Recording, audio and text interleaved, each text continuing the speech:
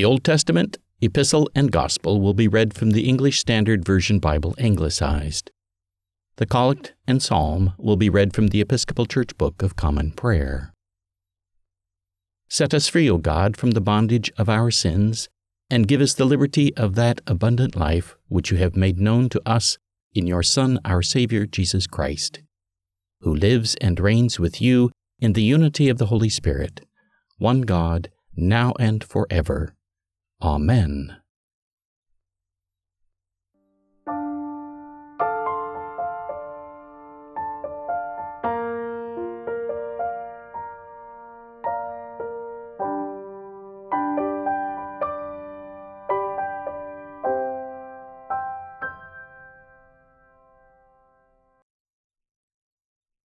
The Old Testament is from Isaiah chapter 58, verses 1 through 12. Cry aloud, do not hold back. Lift up your voice like a trumpet. Declare to my people their transgression, to the house of Jacob their sins.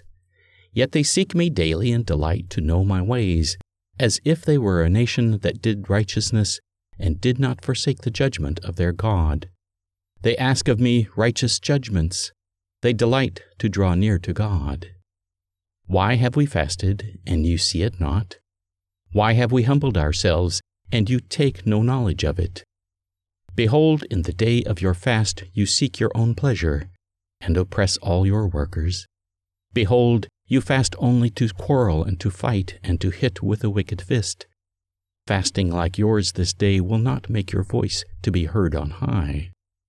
Is such the fast that I choose a day for a person to humble himself? Is it to bow down his head like a reed, and to spread sackcloth and ashes under him? Will you call this a fast, and a day acceptable to the Lord? Is not this the fast that I choose, to loose the bonds of wickedness, to undo the straps of the yoke, to let the oppressed go free, and to break every yoke? Is it not to share your bread with the hungry, and bring the homeless poor into your house? When you see the naked, to cover him, and not to hide yourself from your own flesh. Then shall your light break forth like the dawn, and your healing shall spring up speedily.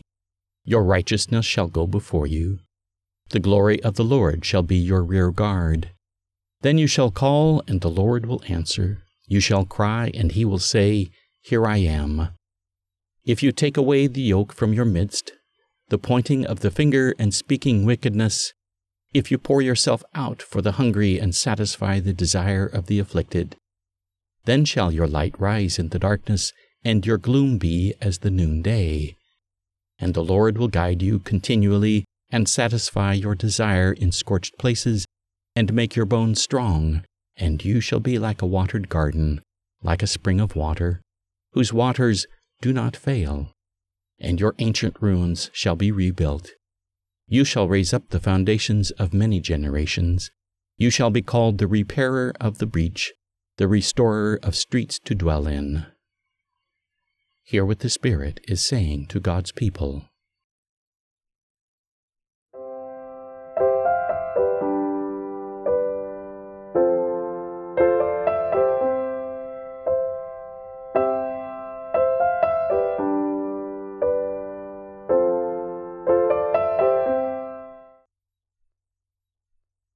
The psalm appointed for the day is Psalm 112, verses 1 through 10.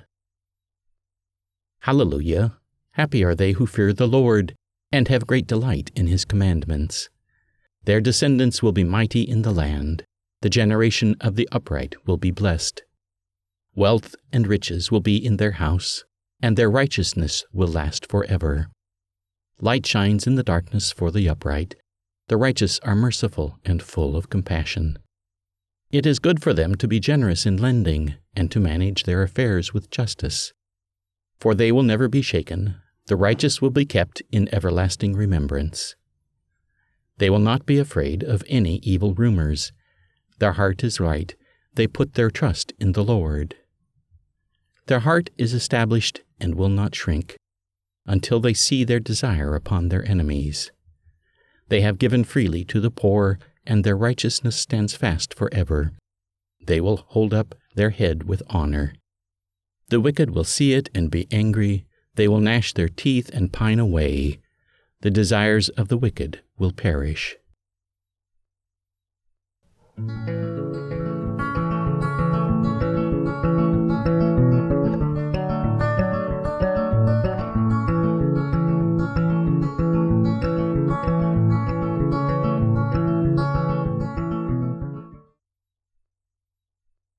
The epistle is from 1 Corinthians chapter 2, verses 1 through 16. And I, when I came to you, brothers, did not come proclaiming to you the testimony of God with lofty speech or wisdom. For I decided to know nothing among you except Jesus Christ, and Him crucified. And I was with you in weakness, and in fear and much trembling, and my speech and my message were not in plausible words of wisdom, but in demonstration of the Spirit and of power, that your faith might not rest in the wisdom of men, but in the power of God. Yet among the mature we do impart wisdom, although it is not a wisdom of this age, or of the rulers of this age, who are doomed to pass away. But we impart a secret and hidden wisdom of God, which God decreed before the ages for our glory. None of the rulers of this age understood this, for if they had, they would not have crucified the Lord of glory. But as it is written, "What no eye has seen, nor ear heard, nor the heart of man imagined, what God has prepared for those who love Him. These things God has revealed to us through the Spirit. For the Spirit searches everything, even the depths of God. For who knows a person's thoughts except the spirit of that person, which is in him? So also no one comprehends the thoughts of God except the Spirit of God. Now we have received not the spirit of the world, but the Spirit who is from God, that we might understand the things freely given us by God, and we impart this in words not taught by human wisdom, but taught by the Spirit, interpreting spiritual truths to those who are spiritual. The natural person does not accept the things of the Spirit of God, for they are folly to him, and he is not able to understand them because they are spiritually discerned. The spiritual person judges all things, but is himself to be judged by no one. For who has understood the mind of the Lord so as to instruct him? But we have the mind of Christ. Hear what the Spirit is saying to God's people.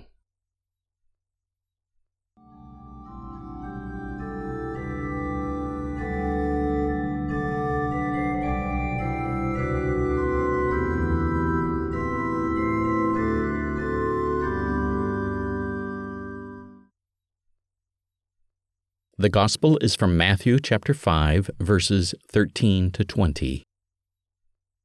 You are the salt of the earth, but if salt has lost its taste, how shall its saltiness be restored? It is no longer good for anything except to be thrown out and trampled under people's feet. You are the light of the world.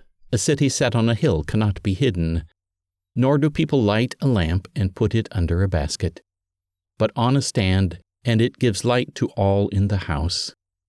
In the same way, let your light shine before others, so that they may see your good works and give glory to your Father who is in heaven. Do not think that I have come to abolish the law or the prophets. I have not come to abolish them, but to fulfill them.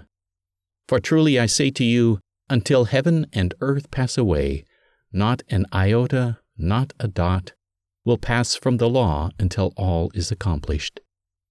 Therefore, whoever relaxes one of the least of these commandments and teaches others to do the same will be called least in the kingdom of heaven. But whoever does them and teaches them will be called great in the kingdom of heaven. For I tell you, unless your righteousness exceeds that of the scribes and Pharisees, you will never enter the kingdom of heaven. The Gospel of the Lord.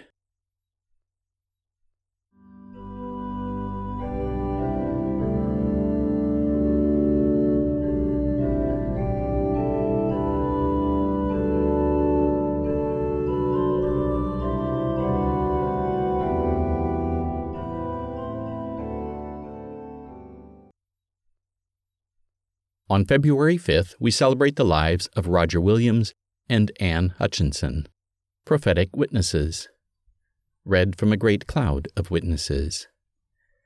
Born in London in 1603, Roger Williams was ordained and served as a priest in the Church of England.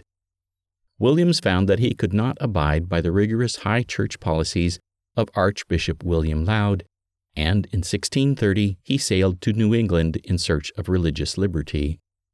Upon his arrival in Boston, Williams encountered further obstacles to religious freedom. In particular, Williams objected to the ability of the civil authorities to punish religious offenses, and in his book, The Bloody Tenet of Persecution, he advocated for a wall of separation between civil and religious powers. He believed also in the fundamental right of all people to follow their consciences in matters of religious belief. He left Massachusetts and founded a nearby settlement called Providence, believing God had guided him to this new land. He was eventually granted a charter for the colony of Rhode Island, the new constitution of which granted wide religious latitude and freedom of practice. Williams founded the First Baptist Church in Providence, though he refused to be tied to the tenets of an established church. Like Roger Williams, Anne Hutchinson, born Anne Marbury at Alfred, Lincolnshire, England, in July 1591, also immigrated to Massachusetts in hope of finding religious freedom. She was an outspoken advocate of the rights and equality of women, challenging the dominant views of the Puritan leadership. She held Bible studies in her home for the women of her community, at which she welcomed critical examination of the faith. As a result of her activities, she found herself at odds with not only the religious authorities, but the state civil authorities as well, and in 1638 she was tried by the General Court of Massachusetts, presided over by Governor John Winthrop, and was branded as a dangerous dissenter and banished from the colony, and eventually relocated to what is now the Bronx, New York, where she and her family were killed, save one daughter, by a group of Sewanee Indians on August 20th, 1643. Today, both Roger Williams and Anne Hutchinson are remembered as early champions of religious liberty in the United States and as prophets of the individual's freedom of fellowship with the Creator. Let us pray. O God, our light and salvation, who makes all free to worship you, may we ever strive to be faithful to your call, following the example of Roger Williams and Anne Hutchinson, that we may faithfully set our hands to the gospel plow, confident in the truth proclaimed by your Son, Jesus Christ, who with you and the Holy Spirit lives and reigns, one God, forever and ever. Amen.